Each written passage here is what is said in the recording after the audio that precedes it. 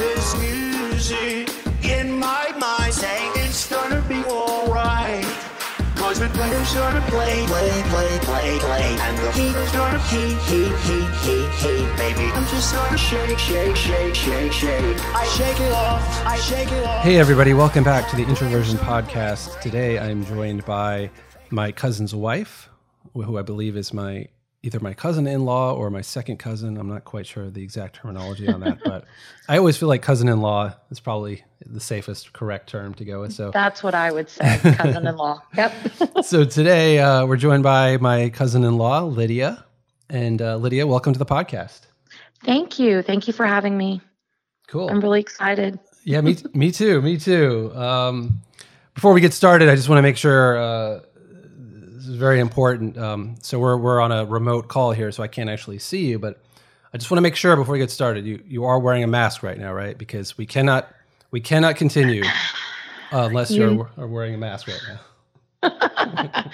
I am not wearing a mask, and I will not be wearing a mask. It's gonna be the world's shortest podcast episode. Oh, thank you everybody for tuning in, and that was that. That was that.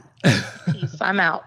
Yeah, so we will return to the subject of masks at some point, I'm sure tonight. So I guess I should start out with the most obvious question, the most important question on everyone's mind, which is first I have to ask you, Lydia, will you denounce white supremacy? I will absolutely denounce white supremacy. Okay. And I also believe that the Trumpster has denounced white supremacy numerous times. Yeah. So, yeah, I do believe that he has. So it may not be something that is easy for people to believe, but I think if you really research and look, there are numerous clips out there where he denounced white supremacy, and I most definitely denounce white supremacy. In fact, just a very quick tidbit about myself: I grew up in the South, and you probably don't know this about me, but growing up in North Carolina in a very small town at a very young age, I was exposed to KKK, and I have a very clear memory of them marching in our town. They had I don't think it was an official parade. I don't think that they were being welcomed there. And my mother and I were trying to do some business on that street at a jewelry store. And I remember being handed a ruler. It was a wooden ruler, like a 12-inch ruler like a kid would take to school in elementary school. And I'll never forget my mother snatching it from my hand, breaking it and throwing it back at the guy, and taking my hand and, scooting me off into the store. And that was my very, very, very, very first experience or Wait, they gave exposure. They gave you a ruler? Yeah, they were giving out rulers in the town. I know, again, remember this was the South. This was probably in the very early 80s. I don't really remember how old I was. I'm thinking I was probably about 6, maybe 7 years old at the most.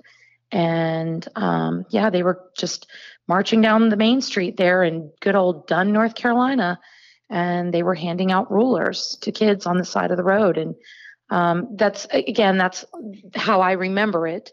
I know it is a true memory because my mom and I have talked about it, but I had wonderful parents who some of their very best friends were missionaries in Africa, and they had adopted African children. And it was always my parents' lifelong dream that they wanted to travel, maybe even live for a period of time in Africa and Kenya.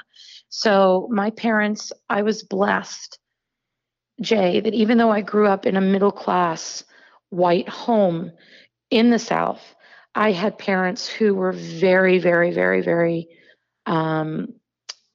very strong in their beliefs against racism. And my best friend who I've had, and I won't name names in case she ever were to listen to this, but I knew her since the time we were 2 years old, and she grew up in a different type of household. Her family was from the South. My parents were not. They were from the North and had relocated there. And she was allowed to use the ever controversial N-word. And I'll never forget, at 5 years old, my mom took her little face in her hands and said, if you ever say that in our house, you'll never be welcome here again. So I had some very strong influences at a young age that just was not acceptable. And my parents always had African-American people, friends in our home. And I just, to this day, my mother, who's almost 80, she does not see color. My mom just doesn't notice people of color. That just does not faze her. So I was blessed, but I can't say that everybody was raised that way. Right, and unfortunately, the society we're in, I think there's racism on all sides. It's not just from whites to blacks. It's coming from every angle, from black to white, from, Asian to non-Asian, you name it. Right. I think there's racism. And I think we all at some point or another, and I know, you might get into some other things and I'll stop there, but I think we all have moments where we say and do things that are not appropriate, so, but anyway, that's enough of that. Yeah. But yes, I denounce white supremacy 100%.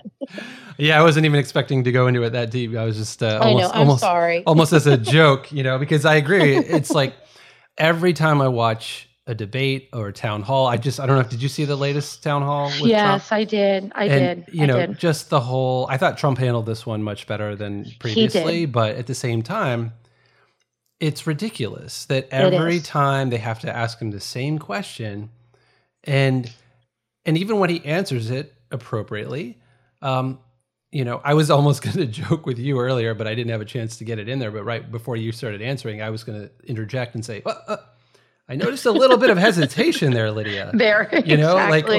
or you laughed right before you said that. Is this a joke to you, Rachel? Joke, I know.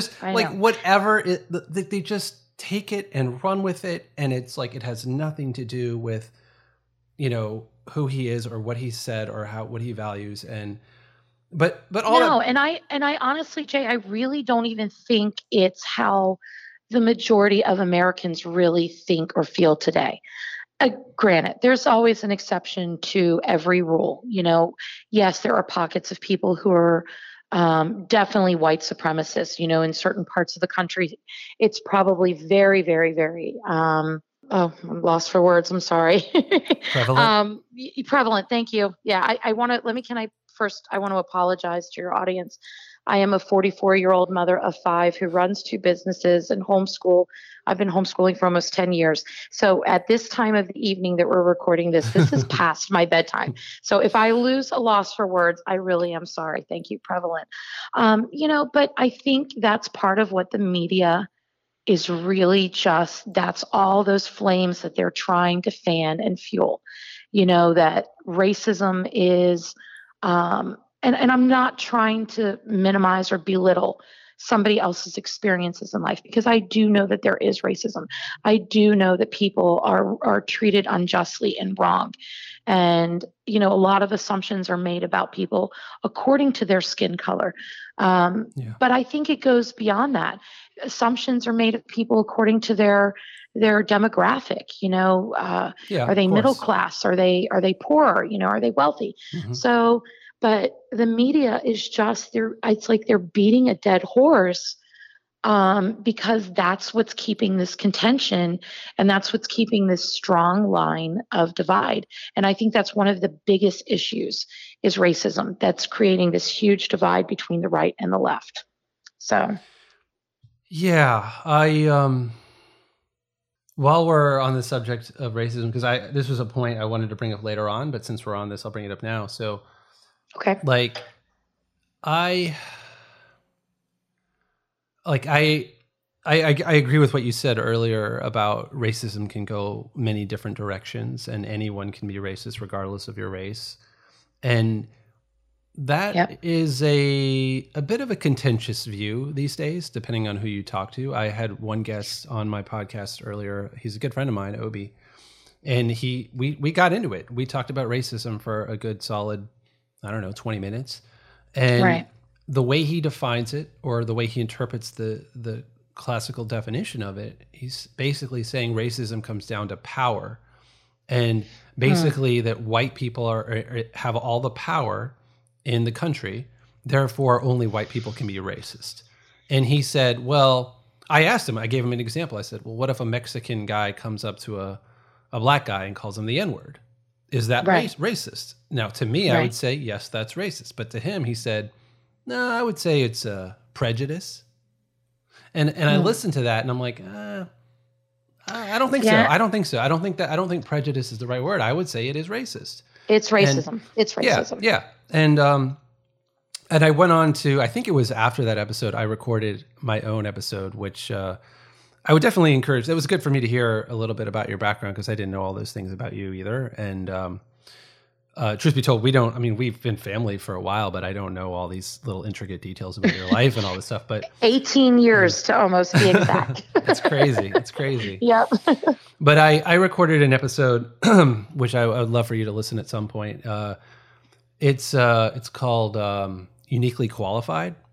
And in that episode, I kind of outlined my upbringing and me dealing with racism, right? Which I've dealt with a lot of racism, but one of the points I wanted to make in that episode is that a lot of the racism that was dealt my way was not from white people. And I got picked on a lot, like in grade school, by black kids.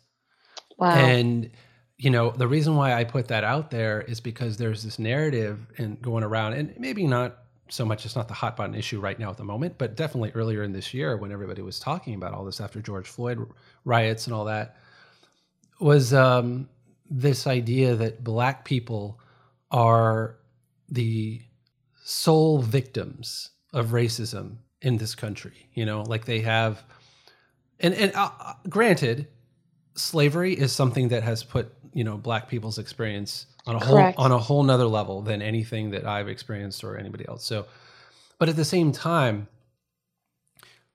I find it interesting that people who are alive now, who have never been enslaved, right? A young generation who has so many opportunities. We have black millionaires, we have black billionaires. So correct.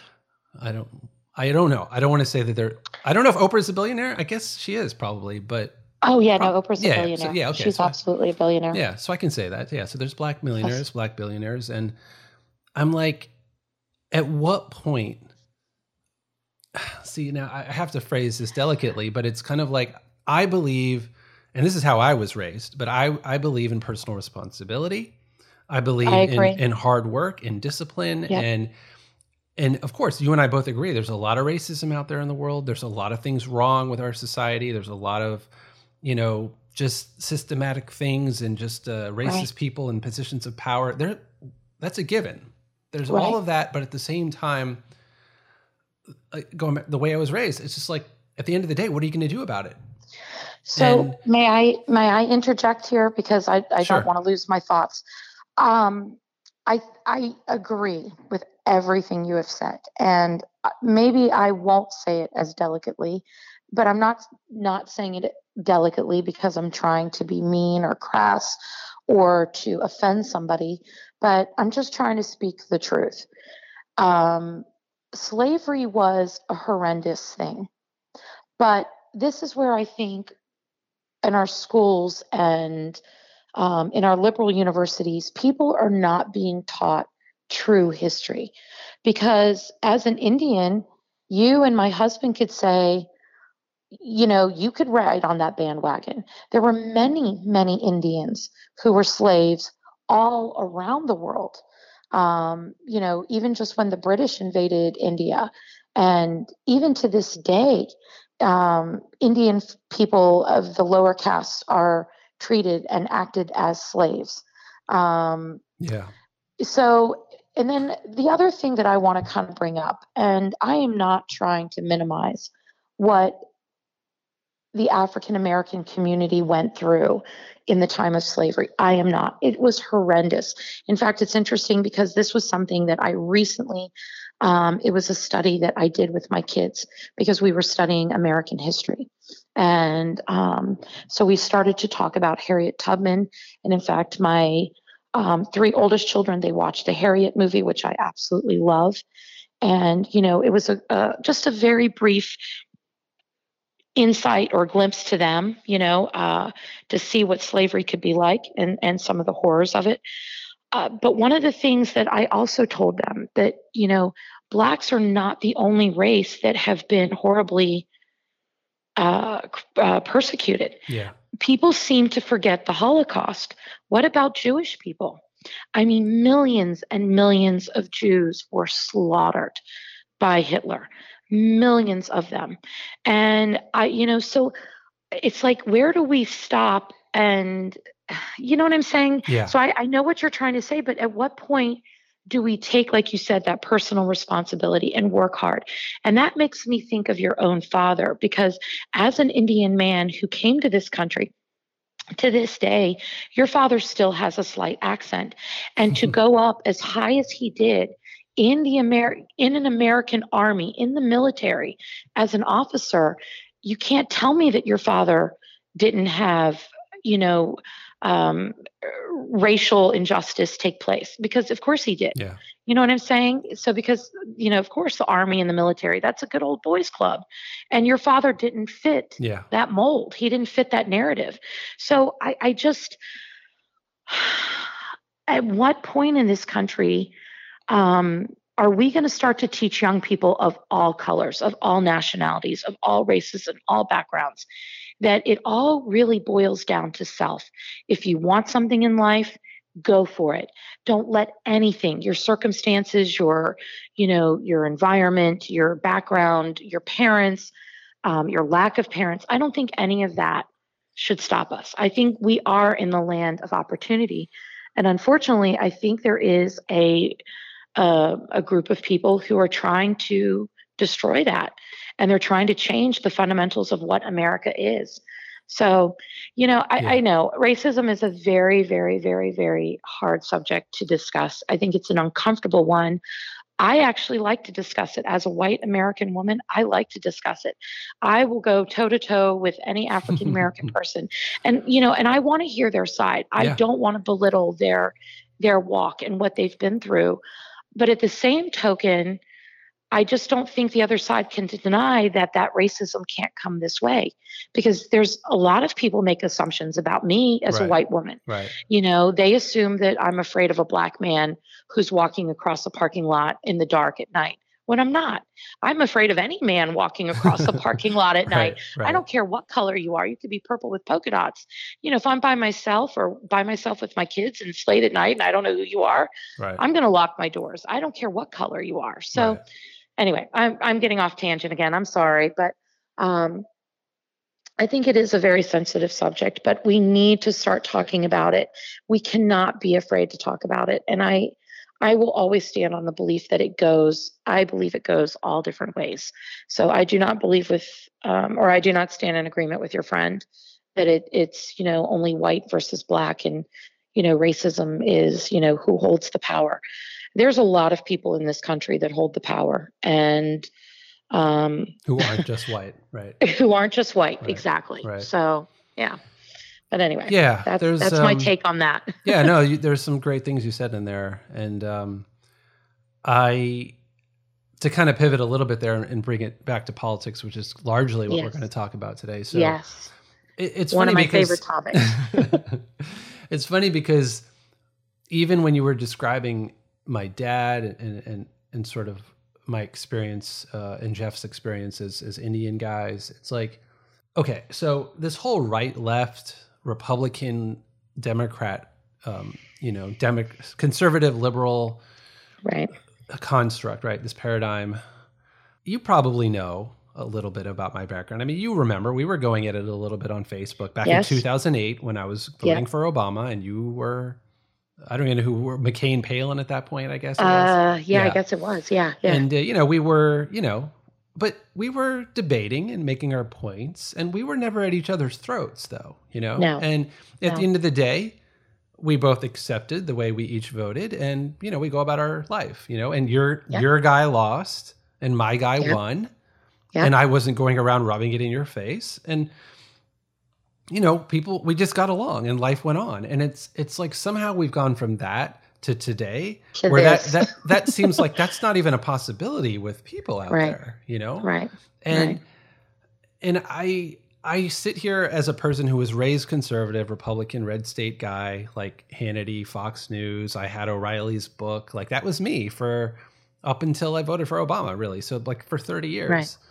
So I know what that's like. And then I was like a liberal Democrat minded person for, I mean, I was already starting to be disillusioned with Obama and the Obama administration by 2012. I still voted for him again, but it was much less passionate than it was in 2008.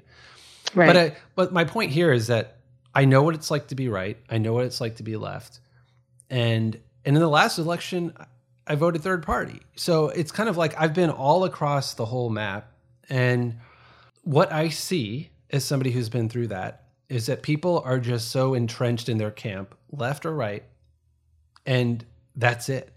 End of story. You know, and there's also this element of demonization of the other.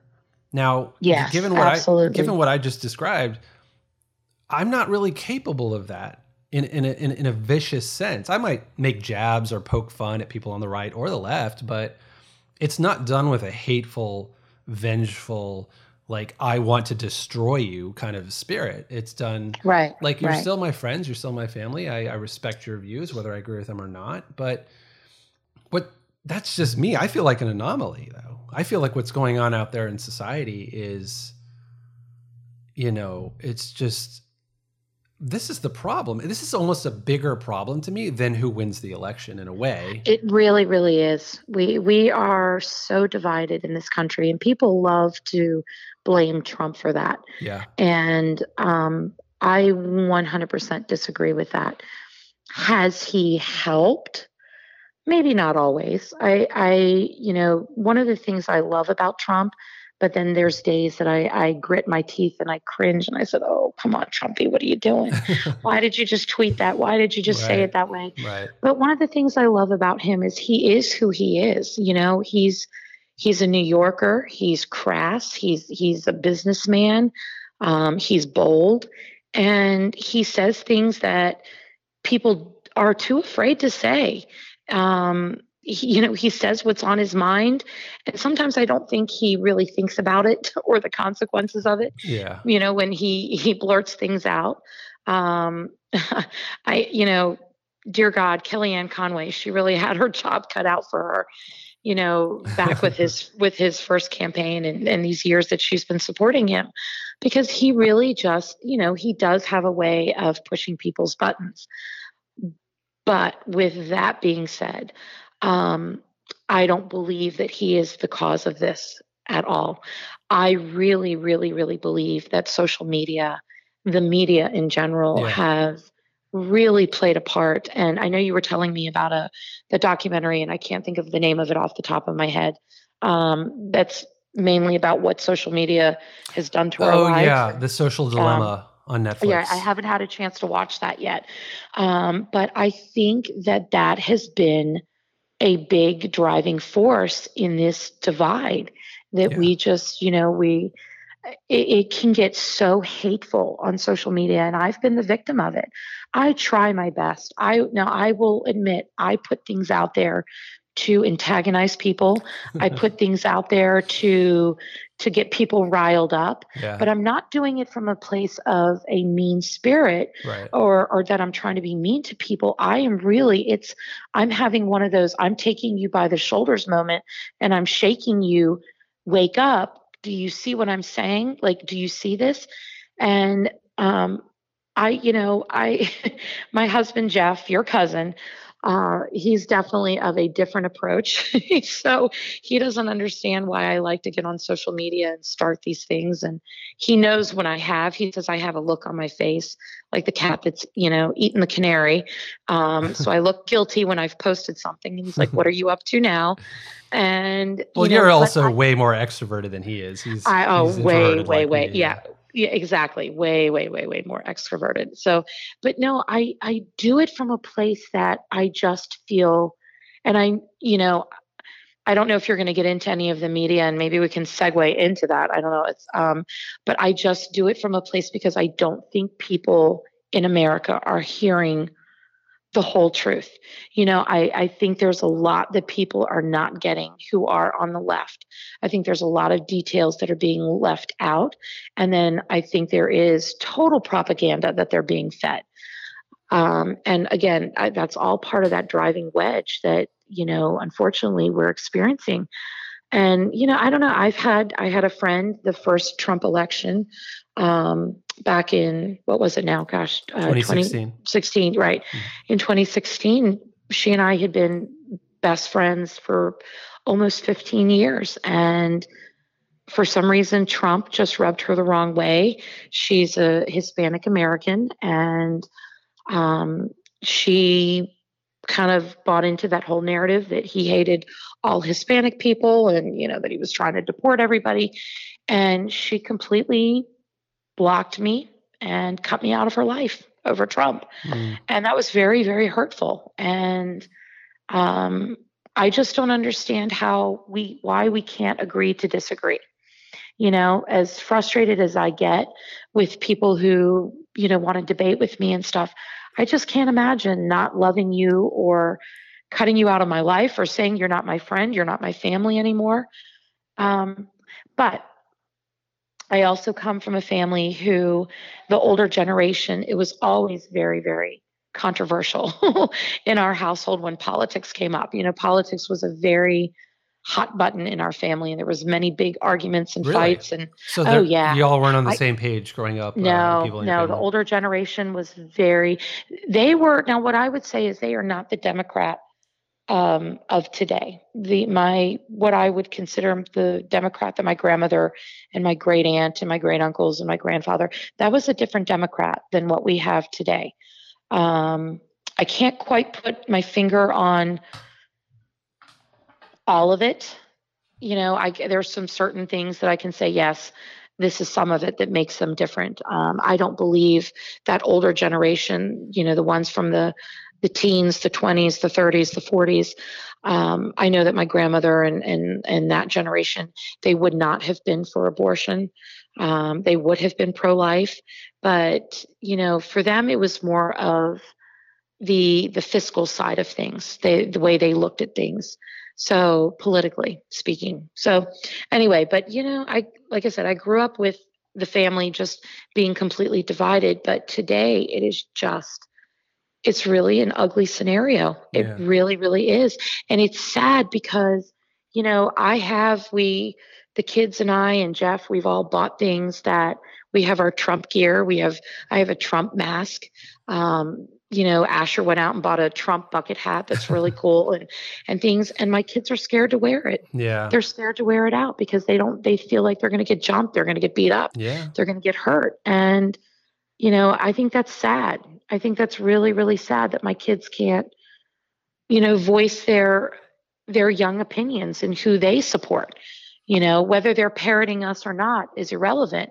It's just that anyway, that's our take on it, and we have to be very, very careful because it's just, it's very volatile today. But to blame Trump for that, I think that's absurd. I think it's coming from many different sides. Now as a conservative, I can sit here and say, hey, it's coming from the left because that's how I feel. Mm-hmm. But I'm sure there's people on the left who feel like it's coming from the right. Right. So at what point are we going to sit at the table and agree to disagree and dine together and move on with life together? So.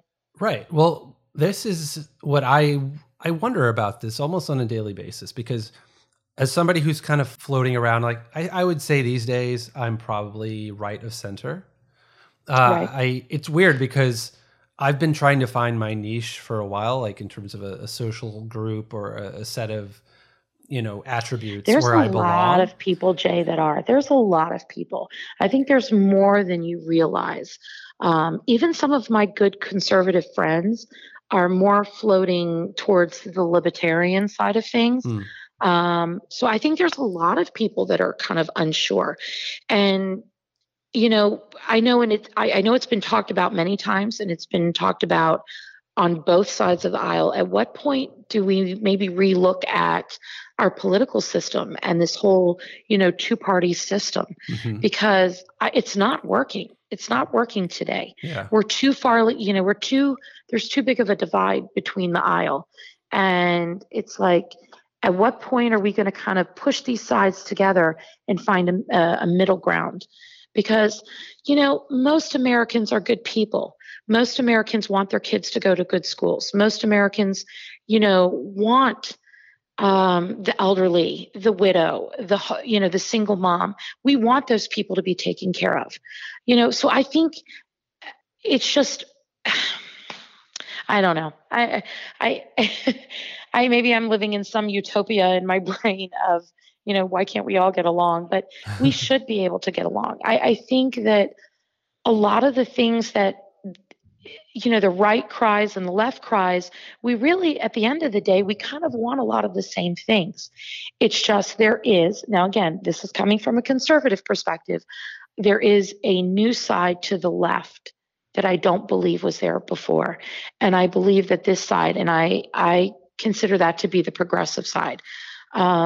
I think they're driving and they just kind of really want to change the face of America. Yeah. And they want to change some of the things that we were founded on. And right or wrong, that's my opinion. This is just my opinion. That's a big source of the contention that's taking place.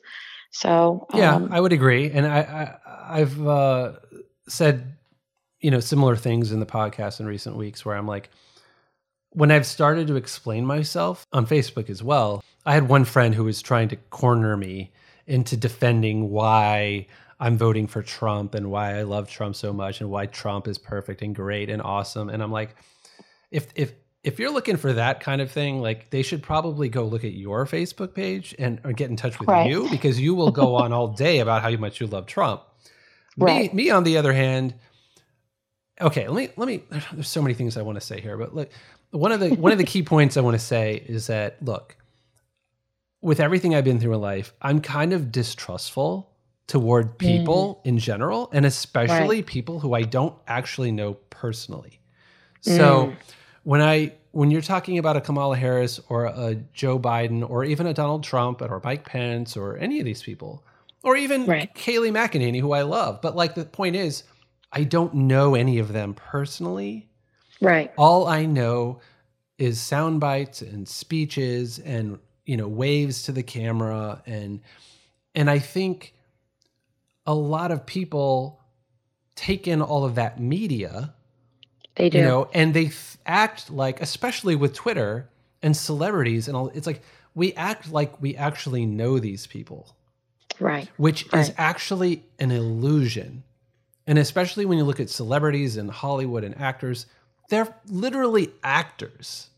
Yeah. And people fall in love with a Brad Pitt or an Angelina Jolie or a Taylor Swift because we love their construct. We love that picture, that brand, literally the brand they've created for themselves. We love that. It's just the brand happens to be a person. So we start to, it all gets foggy and we just like, oh, well, I love that person. I love Tom Cruise. You don't even know Tom Cruise. Or I hate Trump. And it's like, you think you know him, but do you really? But it's like, think about it. If half the country hates him and half the country loves him, don't you think it would be sensible to be like, okay, there's probably some qualities that he has that are worth hating, and there's probably some qualities he has that are worth loving. Right. To me, that would be a reasonable response. But I feel like, no, I don't really get that from people. And the point I'm saying here is that I don't want to go out on a limb. That's why when my friend was trying to bait me into defending Trump and all that stuff,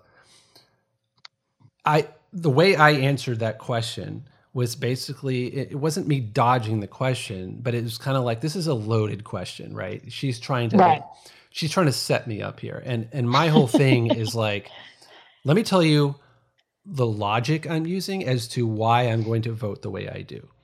As I see it, this election boils down to, which do you think is more dangerous for yourself personally and the fate of the country? The radical left or the radical right? Right. Okay. And this is how I explained it. And I said, to me, what is the radical right? What even is that? You're talking about the KKK? You're talking about Spencer or whatever that guy's name is, who, by the way, is supporting Biden. But tell me what the radical right is that I should be afraid of, right? Whereas I can tell you all about the radical left that I see every day, Right. no matter how much the MSM tries to downplay it and not cover Right. it. Guess what? I Right. can go watch Andy Ngo reporting live and showing actual footage of what's happening in Portland every day. I Right. can see, Tim Pool. I don't know if you're familiar with Tim Pool, but I like a lot of his coverage. I've heard of him. Yeah. I haven't watched him or listened. Yeah. So the point is, I can see with my own eyes what's happening out there.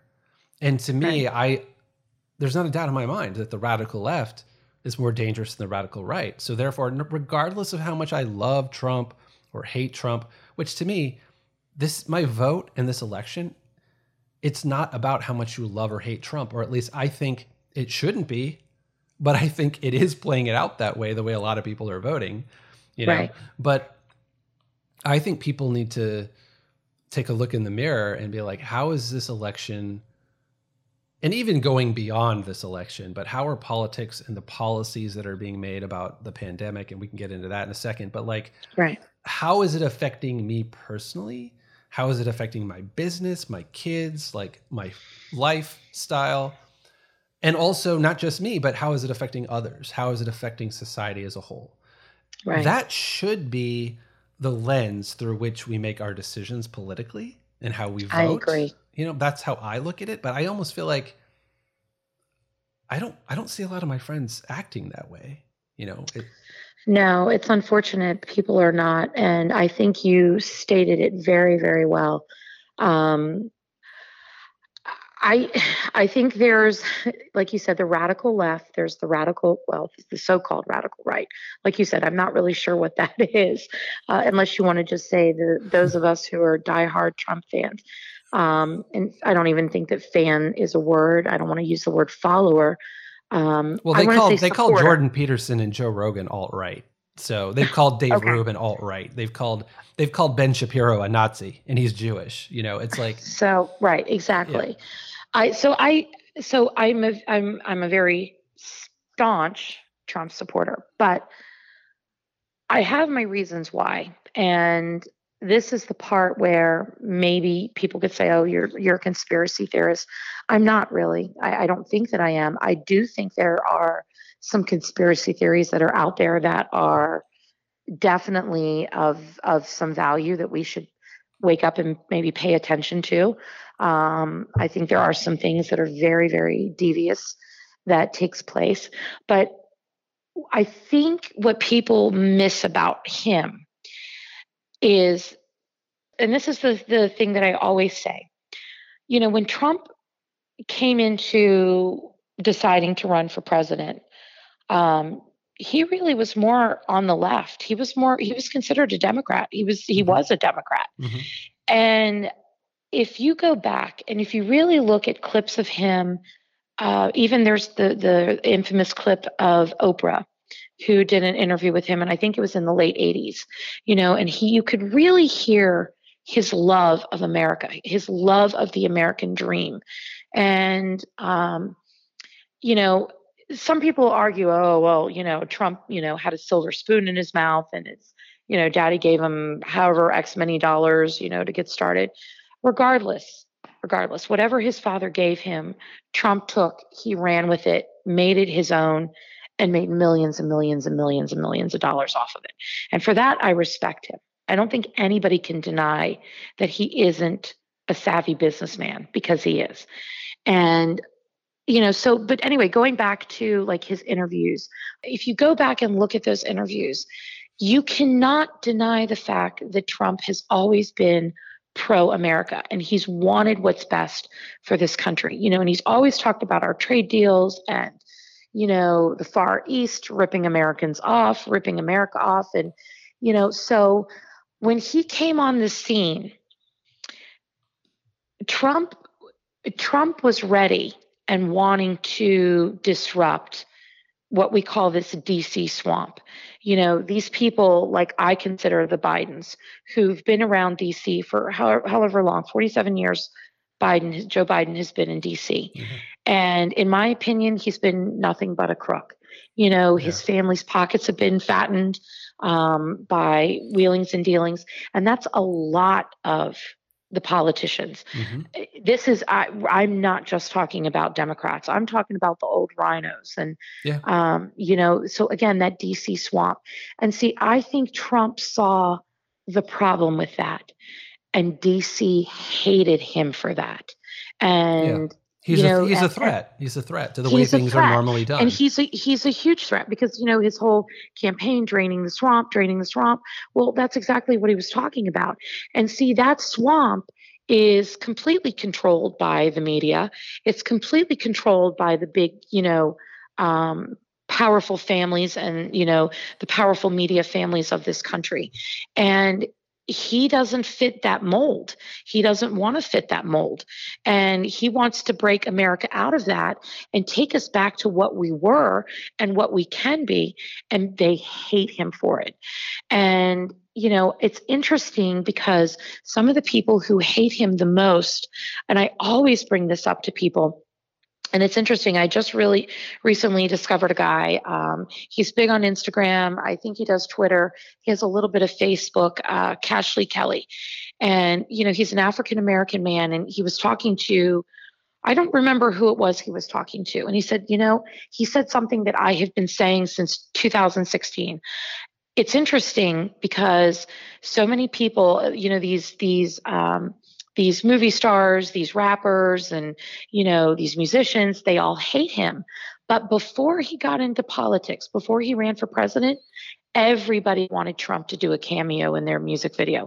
Everybody wanted Trump to do a cameo in their movie.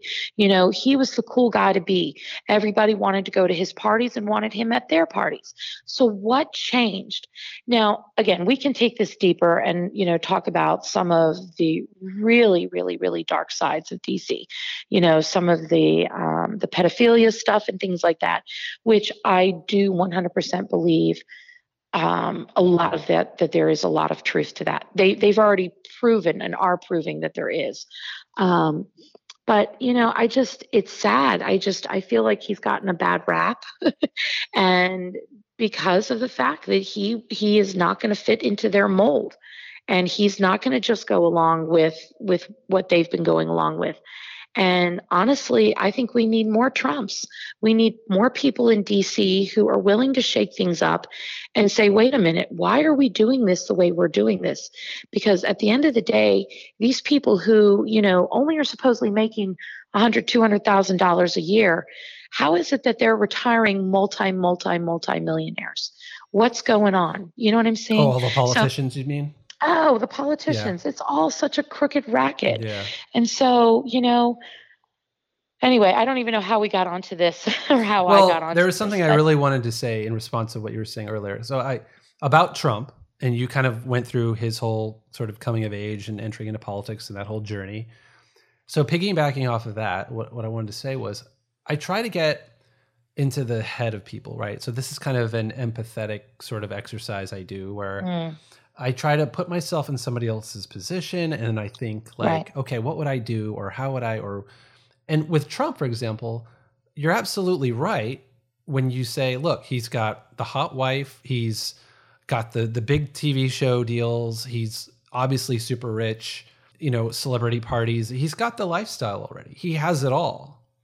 And I sit there and I think, why would this guy get into politics and not just get into politics, but I guess I can see why would he want to start at the bottom with politics? He's not the guy with where he was at in life. He was just going to jump straight to the top. That much is a given. But I think some of that's just his personality. Yeah, right. Type. Exactly. That's who Trump is. Right. Yep. So, but I think why would the guy who has it all, why would he want to go be president?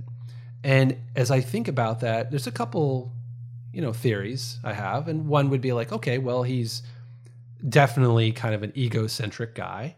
So when I think about it from a pride point of view, I'm like, okay, maybe he feels like he has it all and the only thing left for him to do is to be sort of king of the world, right? Like the leader of the free world. And that's the ultimate ego trip. And okay, so maybe that was his motivation. Let's play that out. Let's say that's what it was. He doesn't give a shit about America. He only cares about himself. He wants everybody to worship and adore him. He wants to be the center of attention. He wants to be the king of the world. Let's go with that, which I think a lot of my friends on the left think that is who he is and what he's all about. Right. Let's think about that. He was not hated by people on the left before. My friends, No. nobody even talked about Trump at all.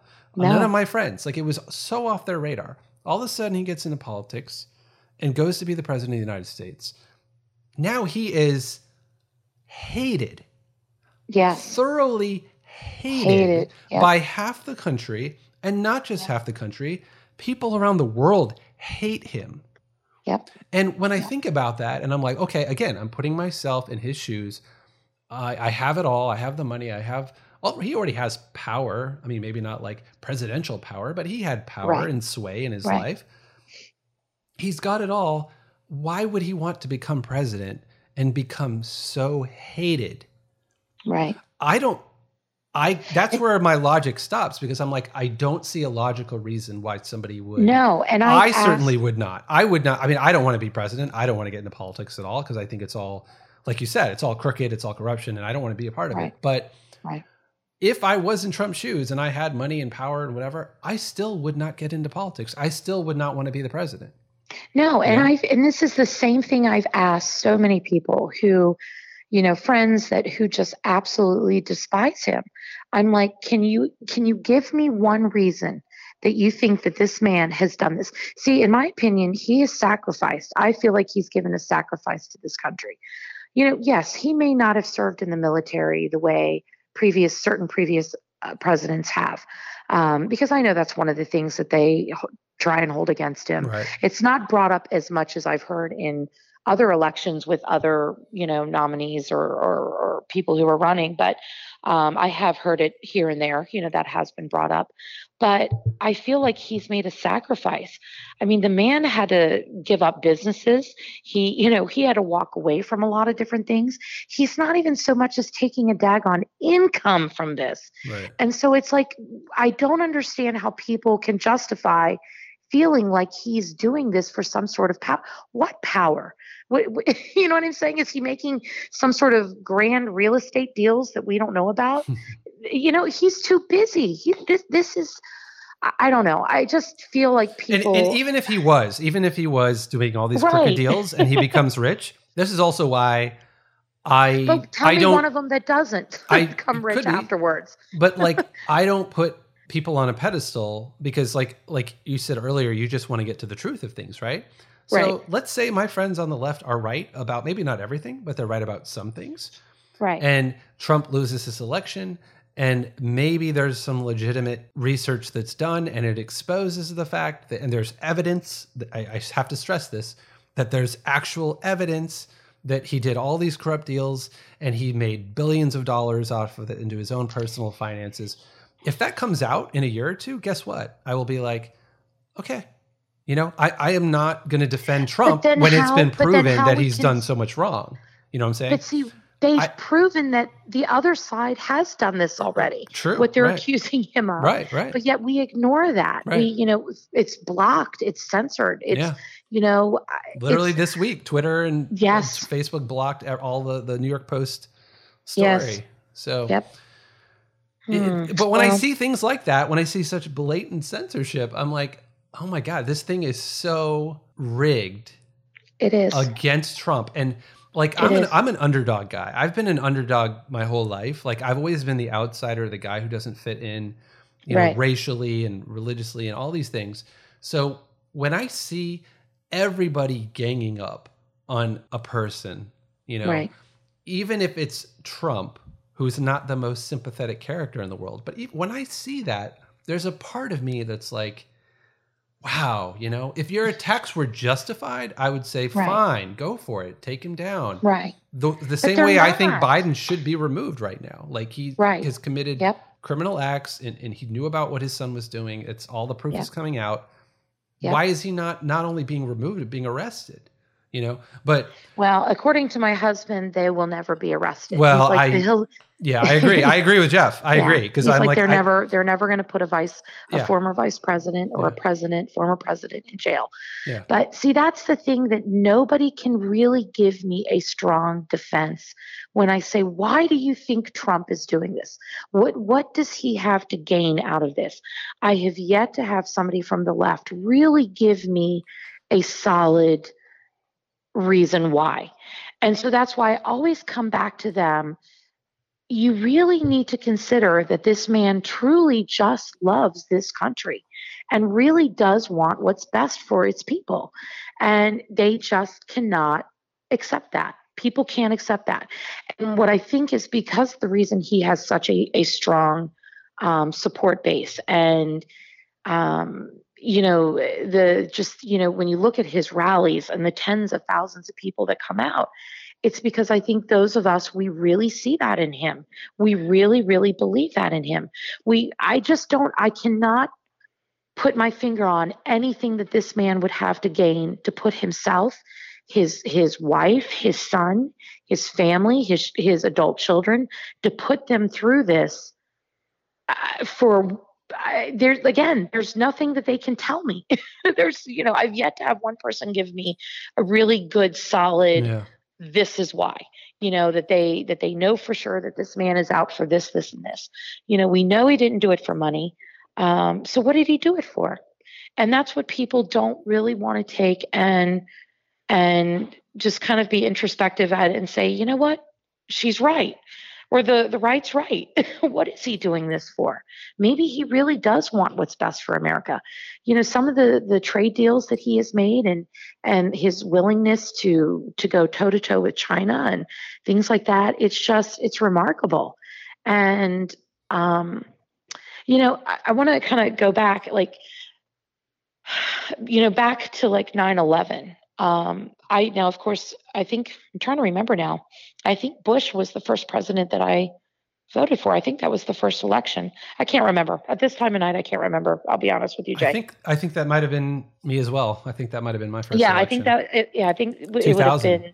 Yep, 2000. Yep. So GW would have been the first one because I graduated in 94. So I guess it was. I don't know. Anyway, it doesn't matter. The fact of the matter is I voted for George Bush. You didn't vote for Al Gore? I'm shocked and appalled. I don't remember. I really honestly don't remember. I probably did. I just didn't have an opinion as much as I do now. But George Bush, or GW as I like to refer to him, was the first time that I can remember really having an opinion. And if you fast forward to 2011 and when 9/11 happened, I think collectively as Americans, we were proud of him as our president, because I think everybody agreed that man had balls about him. He was a real cowboy. He was not going to back down. He was going to do whatever it took to protect this country.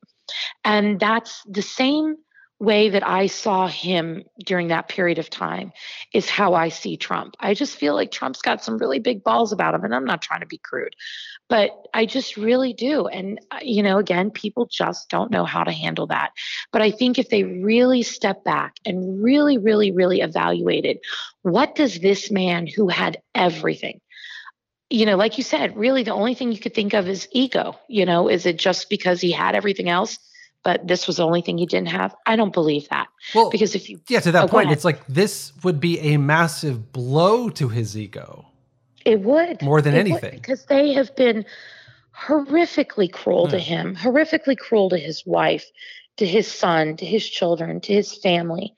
And what they have put him through, no other president has been through the ridicule and the disruption and, disrespect, the disrespect, flat out. People saying that's not my president. I'm not even talking about that. I'm talking about some of the sickest, most depraved, nonstop stream of memes. Wishing he would die. Wishing he would die. Yeah. I've seen some of the most disgusting graphics made. I've seen Trump's face on butts and coarse, genitalia, just you name it. I've seen it. And I'm like, wow, if people did that to Obama, oh my God, or Bush or any candidate. They made fun of Bush a lot, but not to this level. Not to this extent. Yeah, it's not just insane. Right. But no, I agree. You've heard Trump derangement syndrome, though. Well, it is. It is Trump derangement syndrome. But what I think the core root of that is because he has come to Washington, and maybe we feel it and see it more because I live in the DMV. I live in the Maryland, DC, Virginia area, and it's always been a very politically charged area of this country. It's very politically charged here in this area, and but it's because he was rattling cages and he was disrupting and, again, taking it back to that whole draining the swamp. And DC is a swamp. It is a cesspool. There are people that have no business being in Washington. They have no business being in Capitol Hill. They're listening to the Supreme Court hearings this past week, occasionally, because I'll be honest, I give my husband credit. He really knows who everybody is and what they're about. And I don't. Believe it or not, for somebody who loves politics as much as I do. And you're Trump more about the broad strokes, I guess. He's more. I am. Yeah. I don't really listen to a lot of, I hear bits and pieces of Alex Marlowe. I hear bits and pieces of Rush Limbaugh and, all the different whatever. But I don't really commit to listening to those things. I can't. Because I feel like I'd make myself sick. I've even seen family members who just get so enraged in life and, get seriously depressed. And I'm like, nope, not going to do that. I got to focus on my kids, got to focus on my family. Yeah. But anyway, I just, now I'm trying to remember what my whole point was. I lost my whole point. But anyway, I feel like he really, really, really just irks them because he wants to, I know where I was at. I was talking about the Supreme Court, so different people would show up on the screen and I'd say to my husband, I'd be like, well, who's that? And he'd tell me what state they're from. And, this guy's been in Washington for 67 years. I'm like, what?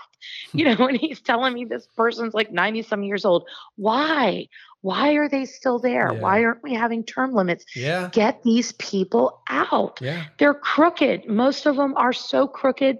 And that was another thing that Trump proposed, right? Was term limits. Yep. And yes. That should be a point that everybody should be on board with. And everybody, everybody. Why do we need to keep people in there above and beyond? What purpose is it serving? Are any of these people doing that great of things? Yeah. Like the Nancy Pelosi. Yeah, Nancy Pelosi, she's doing a great job. Yeah, wonderful. Go to her district, go to her area and see what the wonderful job that she's doing. So, you know what I'm saying? Like, why are we as Americans? And that's the part where, Jay, why can't we come to the table as Americans and agree upon those things? Those are the things that I think back in the old days of my grandparents and that at the end of the day, when the fists stopped slamming on the tables and the voices simmered down, they all agreed that, this is what America should be. This is what Americans should have. And somehow, some way we've lost that. And I don't know, we've got to figure it out. We've got to come back to that because otherwise we're, beyond this election, beyond 2020, it's just going to get uglier and uglier. Yeah. And, I pray and hope that the next generations coming up, I hope that there's some sense about them. Oh, I don't know that there is. I know. I'm not. Yeah, exactly. The stories Jeff has told me. Oh my God. Yeah. Well, you guys can't hire an employee who won't steal from you. Like. Yeah, no, I know. Well, and they're all smoking something. And, oh my God. But anyway, I don't know. I feel like we've got to come full circle. But I don't know. Then again, I look at it and other times I'm like, maybe we're at a fork in the road, and this country is in for an interesting, decision. Are we going to go right or are we going to go left? And, I don't know. It's an interesting time. It's a scary time. There's parts of it that are very sad. And I think a lot of Americans feel that way, regardless of what side of the aisle you're on. I think a lot are just disgusted and, it's left a bad taste in our mouth. But to sit and point fingers that's, Trump's fault. We can't even point fingers and say that's Joe Biden's fault, because like I said, I think there's bigger things at play, and media, social media. I really, really believe that those are the ones that are driving this. And, we really need to peel that onion back and look and see, well, who's driving them? Where is all this coming from? But that's my take on it. So, but I just, I think it's a good argument to say to people, and I've asked many, well, why would he do this? Why would he and I've yet to have anybody really give me a good reason why, so that I could say, you know what, you're right. That could be it. But anyway, that's for your. Go ahead. I know you were going somewhere with that. Well, I was just going to say, I was kind of making mental bookmarks of a couple of things you were saying along the way there, but I think one of the things I wanted to say was, this whole left-right just animosity, right, and how we can't come together. I think some people can, but I feel like the loudest voices are from the extremes who can't. Right. And people either are quiet in the middle, or they ratchet up their own feelings toward the left or to the right. So, right. But I look at it, I thought of this metaphor earlier today where it's like apples and oranges, right? So I like apples, I like oranges, but I feel like the way things are nowadays, I can only talk with the apple people about apples. Right. I can only talk about oranges with the oranges people. And I'm like, but I like both, though. I like apples and oranges. Right. Why do I have to limit myself to, you know what I mean? Like I'm a diverse person, not just ethnically, but like of thought. There's diversity of thought. I'm liberal on some things. I'm more conservative on other things, Right. So, well, I think I said in the beginning of the show, I feel like as Americans, I think a lot of us, we have more common ground than we realize. I think generally most Americans, like I said, they want to be good people. We want to take care of. So if you're looking at politics from a fiscal standpoint or a social justice standpoint, I think people, we do want to take care of those that are in need. We do want to bring as much of our business back to these shores so that Americans can grow, that the small business can grow. And I think a lot of people, Jay, I really do. I feel like a lot of people can identify with what you're feeling, and at least I'm meeting a lot of people who can, that, like you said, you want to be empathetic. And, there is some liberal. I think there's some liberal in all of us. I think there's some conservative in all of us. So it's just, at what point in all of this do we look at our political system and figure out why this isn't working? And I think, again, that goes back to this whole two-party system. And it's a shame that we've never been able to really get out of this two-party system, because I wonder if independent would have been the ticket. I almost wonder would Trump have originally run as an independent versus a Republican. Do you know what I'm saying? And it's getting so late now. My thoughts are getting a bit jumbled, but you know where I'm going with this? That has always been, if a third party candidate does well, they're always blamed for ruining the election, because, like Ross Perot, right?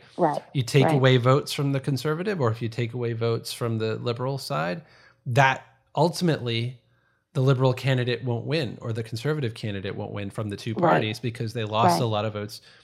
So, I actually just talked about this in the Titanic episode that I just posted yesterday. But yet I think most Americans identify with that middle of the road. Sure, yeah. I really, really, really do. But people feel trapped. Like they have to vote for the lesser of two evils, somebody they don't want, because otherwise the other guy, the greater of two evils, is going to get in. So they vote out of fear, and that's why, I liked a lot of the rhetoric and things Jill Stein said in the last election, because she was like getting to this exact point, and she was like, look at how bad things are getting the more you vote for the lesser of two evils. Isn't it about time we actually vote for what we actually want out of a politician and what we want out of our government. And that was a big part of her message. And I was like, I am all for that. And but let me ask you a question. Now, may I ask you a question? Sure. Do you say voting for the lesser of two evils? Those of us who are really staunch Trump supporters, that support base that he has, I most definitely do not feel like I'm voting for the lesser of two evils. I could see that. Right. And that's, again, I think that's what's a little bit different and that may be another reason why he rubs people the wrong way, because those who love him absolutely love him. And I think he's had a stronger support base than other candidates in the past. You know what I'm saying? Mm-hmm. If we go back and look at previous elections, I think you could definitely say voting for the lesser of two evils. And again, I think there are still people like yourself who in this election and even in the 2016, they voted for the lesser of two evils. But I also feel that there is a very strong base, that Trump really has a very strong base, that this has nothing to do with the lesser of two evils. This is a vote against good and evil. I think if you compare the Trump base with the Biden base, people are not excited about Biden overall. No, they're not. They're voting against Trump is what they're doing. They are. Or the idea of what Trump stands for or who they think he is. Right. So, or how the media has portrayed him. Because again, I feel like he's not gotten a fair shake whatsoever. And you said you had a question in there for me. I don't even remember what it was. Well, I think the question, I'm guessing what the question was, were you going to ask me why I see him as the lesser of two evils?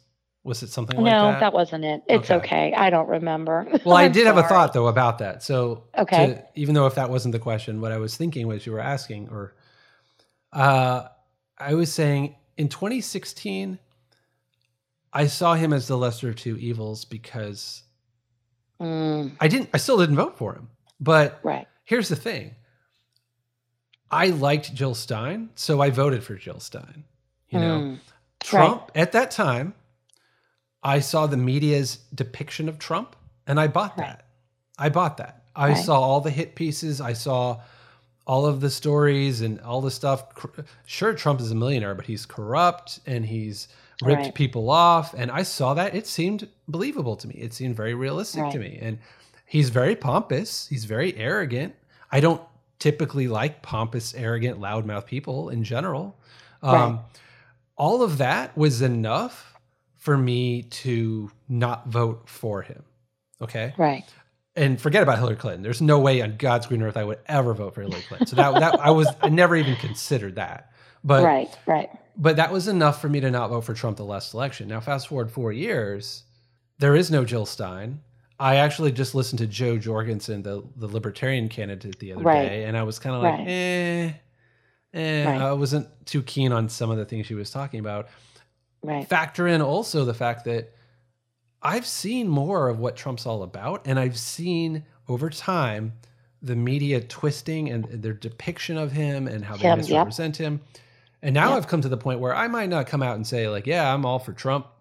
I'm on the Trump train. I'm a Trump lover. I might not go so far as you, but I definitely feel this is how I like to put it. Like when I look at the future of America, if Biden gets elected in a few weeks, I feel scary, nervous for the direction of the country and also my personal life in this country. Yeah. And I mean, I'm talking mandatory, I'm talking face mask mandates. And more importantly, I'm talking mandatory vaccines.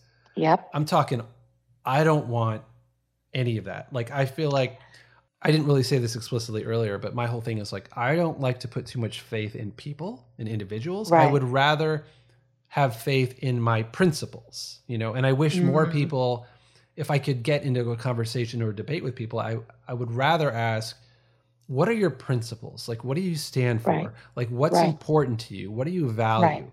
Because I can answer those questions. And I feel like a lot of other people are just like, well, I hate Trump. And I'm like, okay, I get that you hate Trump, but that's not a value. Correct. That's not telling me anything about what you want. And that's where I think we have more common ground than people realize. You mean the left and the right? Yes, absolutely. I think we all have more common ground because if we actually talked about these values and correct, these things. Okay. Correct. Yeah.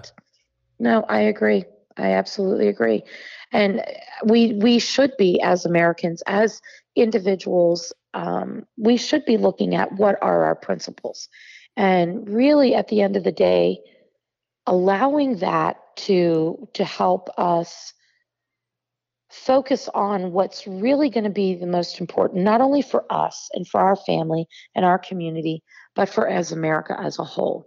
And again, that's where I just feel like he has been given a really, really, really bad shake, and never really given a chance for people to see, if we could take his heart out, his emotional heart, his if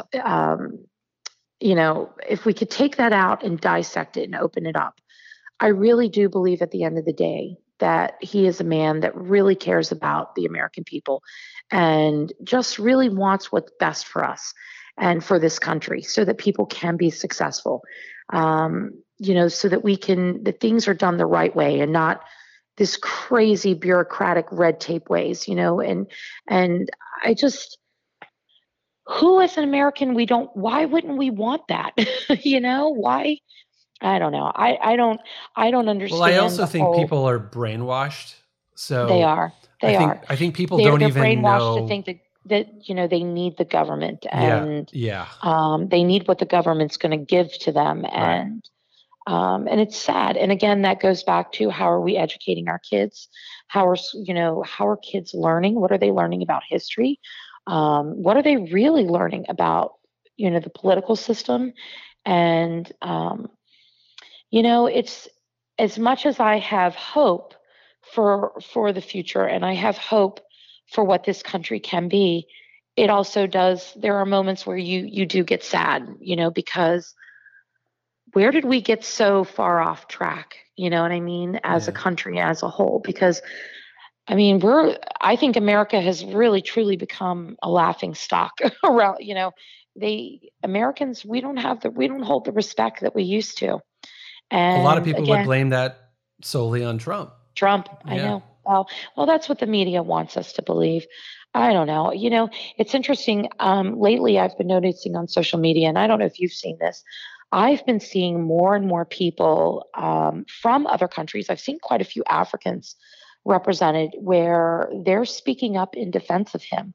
And now I'm seeing this a lot on like different news articles and things like that. So, like say Fox News puts an article up or something like that. And I always go into the comments. I always want to read what people are thinking and feeling. Me and too. then I kind of choose whether I want to get into this battle or not. Right. And believe it or not, many times I don't. Many times I don't get into the battle. But it's interesting. Lately, I have been seeing an upswing of people. Like I said, a lot of Africans. I've seen some Asian countries, and people who are on the far left, and it's obvious that they're Biden supporters, absolutely rip those people apart, and tell them mind their own business. What do you know? You're not American, and so on and so on. But yet these people bring a really valid point, and they, people don't want to hear that maybe he is more respected than people let on. Or that the media has let us believe. Maybe he's not as hated as we think he is. So, it's hard to pinpoint. It's hard to pinpoint exactly what is the pulse. Very hard. What is the temperature? It's very hard. It's very hard. And that's where it's very important that people really do their own research and be willing to listen to both sides. Yeah. There's many times, as much as it makes me cringe, there's many times when I'll turn on, the CNN or MSNBC or things like that, because I want to hear what they're saying. Right. I want to know what they're thinking. I want to know what lies they may be Did you happen to see that interview between Wolf Blitzer and Nancy Pelosi the other day? I saw clips of it. I saw clips when she came absolutely unglued. I was shocked. I have to be honest. I was very, very, very shocked. Yeah. And it's not about me. It's about millions of Americans who can't put food on the table, who can't pay the rent, and who are we having represent trouble, them. who And we are represent them. getting and by. we represent these them. long food and lines we represent that we're seeing. them. I know we you know are. them. I'm just saying. We represent them, and we know them. As we say, we know them. We represent them. Don't let the perfect be the enemy of the good, as they say. It is nowhere near perfect. Madam Speaker. Always the case, but we're not even close to the good. All right, let's see what happens, because every day is critically, critically important. I could not believe that Wolf went in like that. I know. But I've been noticing a couple little things like this. There was a Jake Tapper. I saw another clip of him, another CNN guy, and he was saying something that was actually sensible. Yep. And challenging Biden and Harris. And I was like, wow. It's interesting. It's like, I feel like you can only withhold the truth so much. If the Wolf Blitzer, very true. But it makes me wonder, though, if the Wolf Blitzers of the world, if they're kind of that, like I said, as I referred back to the older generation in my family, they're an older Democrat. And this newer left, this newer liberal, it's a whole different machine than what it was, 15, 20, 30, 40 years ago. And unfortunately, it's a scary one. The AOCs and I think all of her little clan. And it's pretty deep, too, because I think they've been programmed for decades now from a very young age. So you have a new generation of leftists who they've been taught. I mean, obviously we know, like, these kids who go to college now, it's like they're just pushing them off the deep end. They are. You're not allowed to think for yourself. You're not allowed to have your own views. You're not allowed to question things. You're just taught, like, the patriarchy and all black people are victims. And this is stuff taught at colleges and feminist agendas and there's no such thing as gender. And it's like they're picking and choosing science, when it suits them. And then other times they just throw science completely out the window. It's like, but this is deep.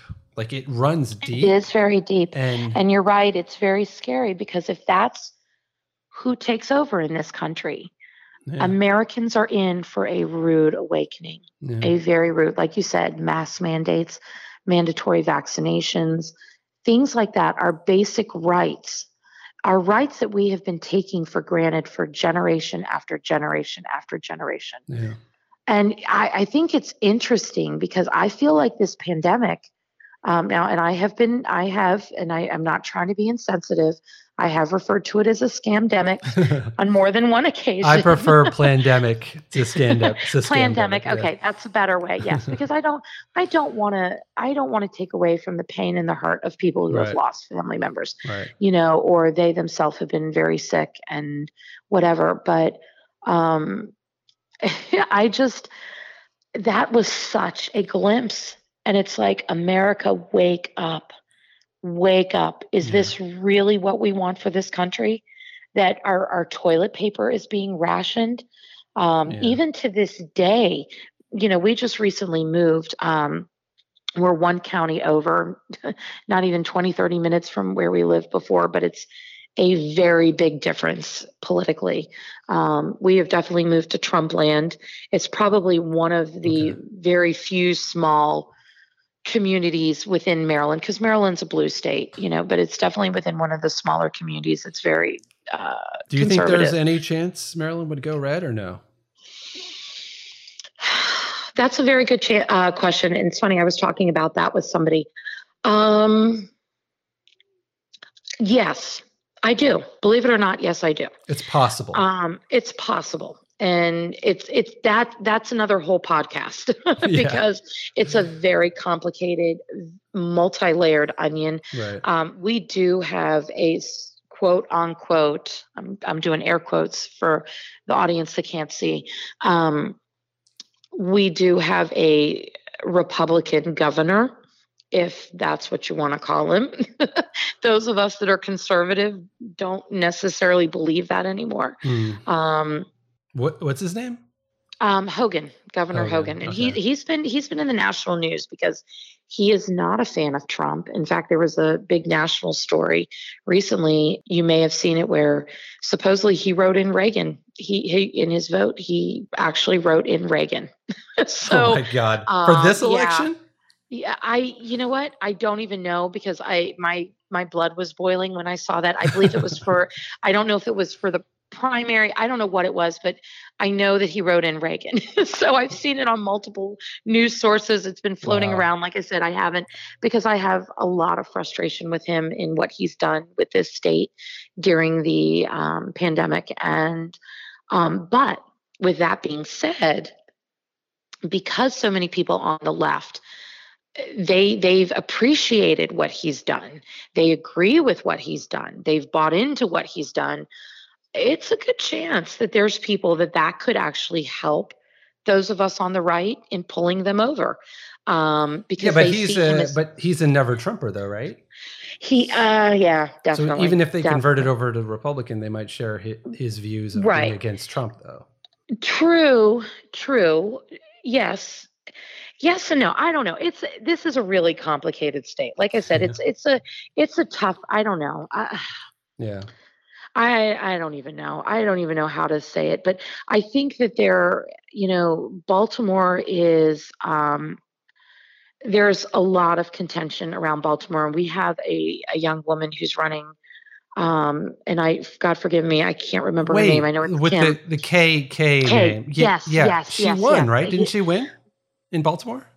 I don't know. Honestly, I don't know. I'll have to ask Jeff. I like I said, I don't really follow. I thought I heard that she won something, or I don't know. Maybe she did. Maybe it was just a primary or something like that. I don't know. Yeah, I think it was the primary. Yeah, because I don't think she won't. We won't know until the general election.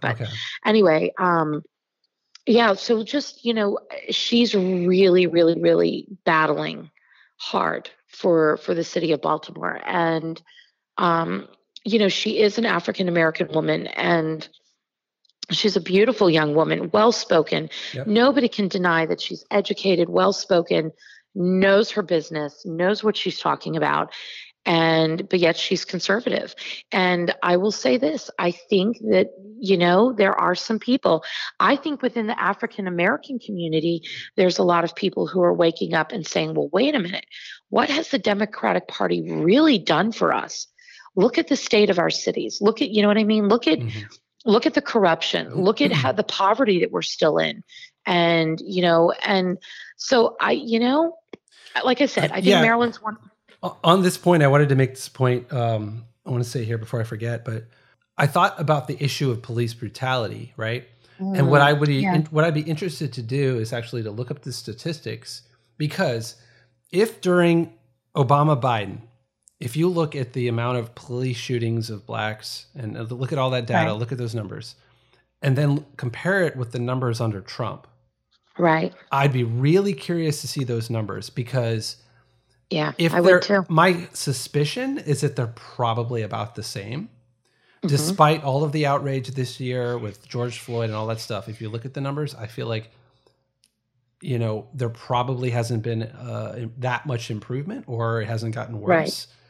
But if that's the case, you can throw out that entire issue in terms of voting on that issue in the election. Correct. Because Biden in the last time, if he didn't fix it, and if Trump is president and he didn't fix it, you may as well. I mean, if that's a hot button issue for you, I'm not saying you, but liberals and whoever. In general, right. You may as well throw that out, because Biden didn't do anything to solve it, and Obama. So you can sit there and point your finger at Trump, but by electing Biden again, I don't understand how you can, though, because this is a problem that we've had. You know what I'm saying? But yeah, these are Democrat-run cities, Right. So, and this is where a lot of the crime and the police violence are happening. Correct. Yeah. Well, it's just, I don't know. It's going to be very interesting. States like Maryland are definitely one that nothing would surprise me. And I think there are a lot of people, I feel that there's a lot of people of all backgrounds. I think there's a lot of shifting that's taking place, and I think a lot of people are waking up and saying, wait a minute, this is just, this is crazy. This is crazy what we've gotten to. And if we don't wake up and we don't say that and we don't start, we're going to implode. America's going to implode on itself. And so, yeah, we've really got to get to a place where the left can talk to the right and the right can talk to the left, and we somehow meet in the middle. But unfortunately, I think that this far extreme left that we have, these progressives, these people like the AOCs and her little pack and her gang, I just, unfortunately, I don't know. There's moments when I'm like, oh, it's hopeless. I don't know, and unfortunately with big tech controlling social media the way they are and the media but at what point as Americans are we just going to put our foot down and say, look, this is not what our founding fathers wanted for us. So I just hope more people see things that way. And, it's going to be interesting. Election night's going to be interesting. I really do believe Trump's going to win with the landslide. I really do. I still believe that there's a lot of people that are afraid to speak up. I think there is still that silent majority. Yeah.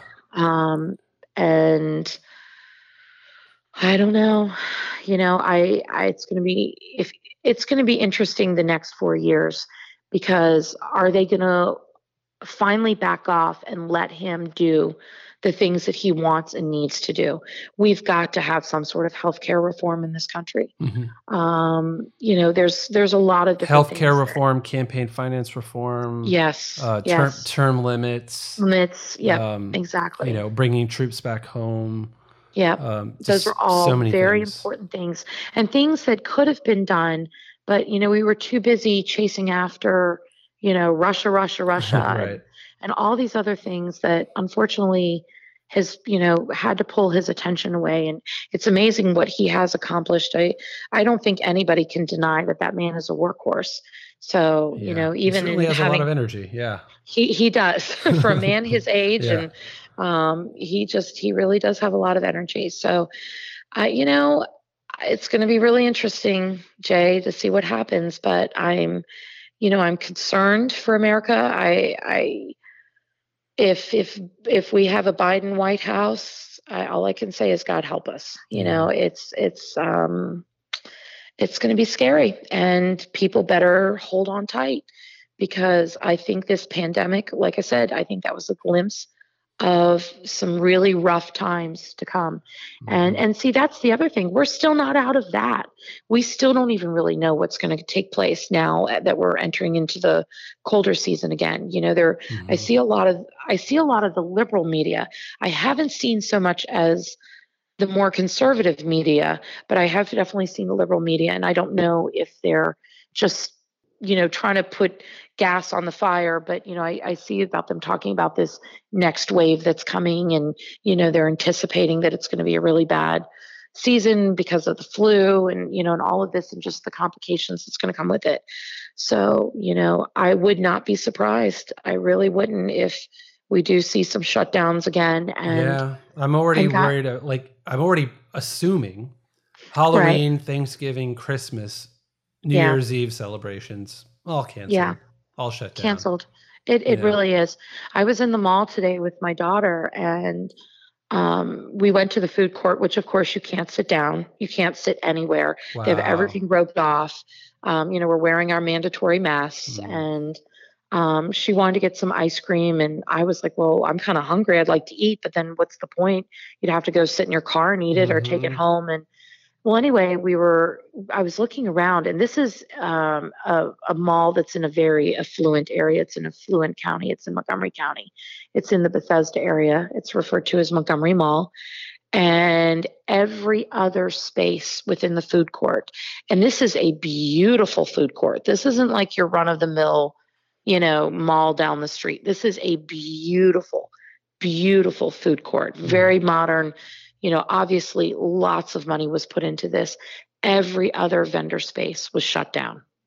And I said to somebody who was with us, I just said, what's this about? I'm like, have they gone out of business? That's scary. That's Probably. really, really, really scary, Jay.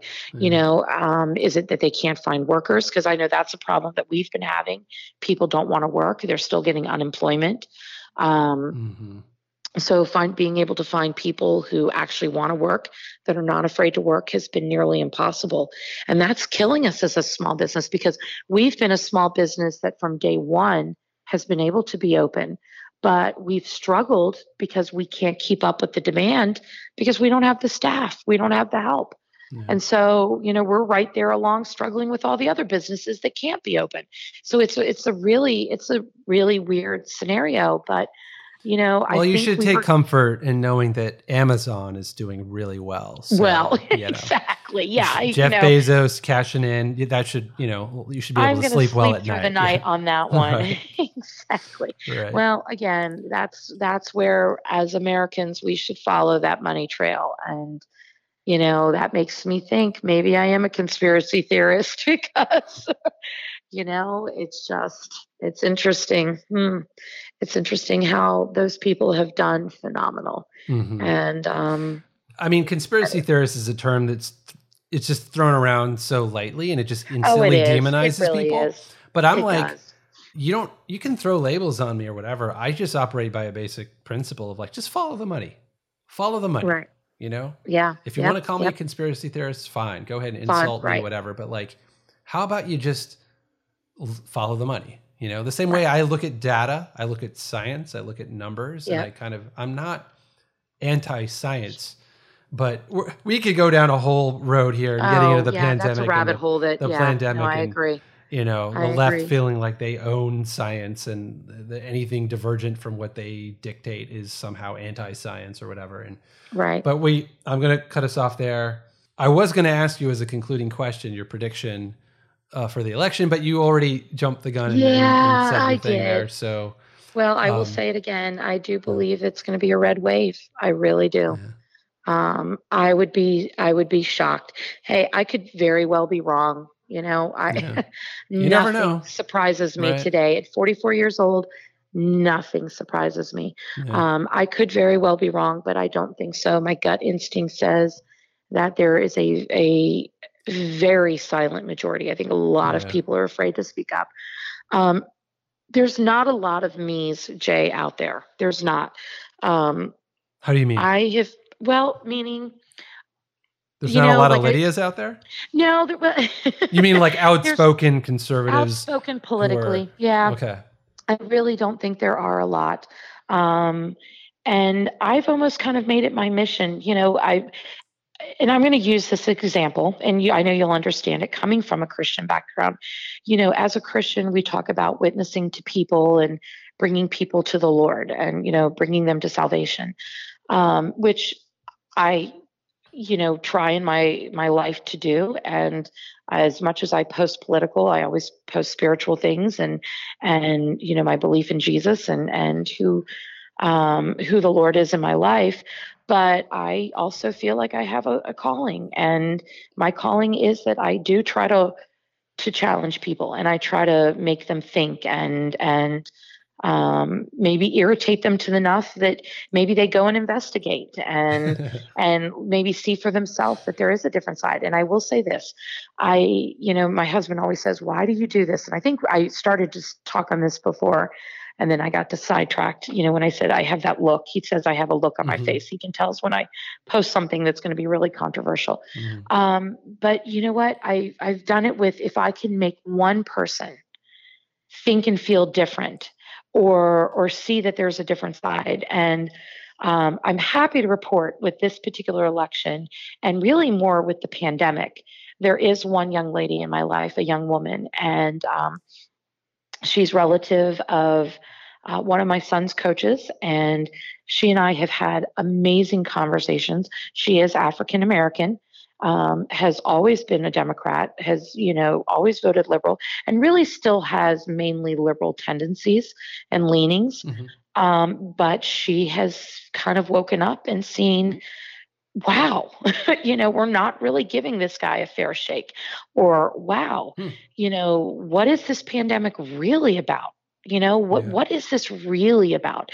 Is this just, some virus that just happened chance to come over here. And, it's really kind of woken her up that she's starting to ask some tough questions, and she's really starting to see some things differently. Now, at the end of the day, I can't say, oh, she's going to vote for Trump, and you know what? That's not even what it's about. I'm just happy that I've challenged her enough that she started to ask questions and really look into things. And I think if more people did that, I think the answers are out there to be found. I've seen it in your own life. Like you said, you for a period of time, you went to the left, and now you've kind of come back full circle and you're leaning more to the right. You're a little off center to the right. And I don't know. That's my thing in life. And I hope that my social posts and my Instagram posts and my Facebook and my Twitter feeds and things like that I can just bring some awareness that, you know what, I don't think we as Americans at the end of the day are as different as we think we are. We all have struggles. We all have families that we love. We have families that we need to support, and we're all Americans. And I think we all really love this country, no matter what the media tells us of how horrible it is, because it's not. We have a lot of freedom here.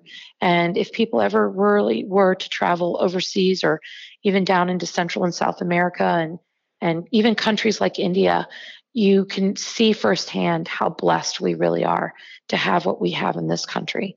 And we shouldn't take it for granted. But I do believe Trump is going to win. I really do. So that's what my gut says. I hope I'm right. Yeah, I have a similar feeling. I also hope I'm right. I do think so. I could be wrong. I think there's just a lot of people who are afraid. There's a lot of people who are not like me. They don't want to talk about it. They don't want to be associated with it. Right. And that's okay. That's their right in life. Hey, it's a free world. It's a free country. So you have that right. You can love him in your house and never let another soul know. That's your right. But I think there are a lot of people who really do support him and really do see him for what I feel he is.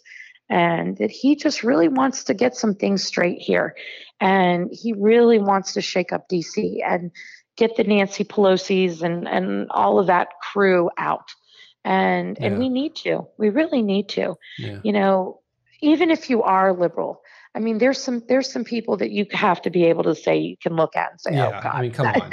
Right. Come on. Come on. Nancy Pelosi, she needs to exit stage left now. It's time to go. Take your millions and go back to your mansion with your ice cream. Jenny's ice cream. And, Exactly. Right. Exactly. But anyway, so all right. We'll see. Well, Jay, thank you for having me, and I hope I haven't offended anybody. Oh, that's impossible. It's impossible not to offend somebody these days. Somebody, I know. But, well, you got a voice. You got to have a voice. You got to say what's on your mind. You do. I love this people, as a platform. I do too, and I want to reassure people it comes from a place of love. I'm not a malicious person.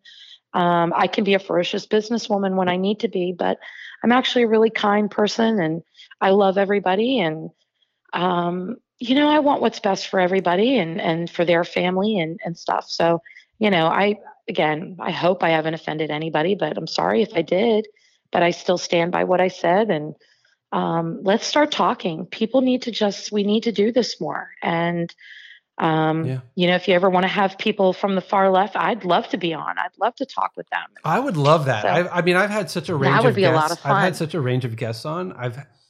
I've been thinking about combinations where, I haven't done it. Round table. Technically, I don't know how I would do it. I would have to figure out a solution, but I would love to have a liberal, maybe Democrat, maybe we need to really do a table where we sit and we're dining and we're talking and now you're dreaming. In 2020, now I'm dreaming. People sitting around at a table together without wearing masks. You know what though?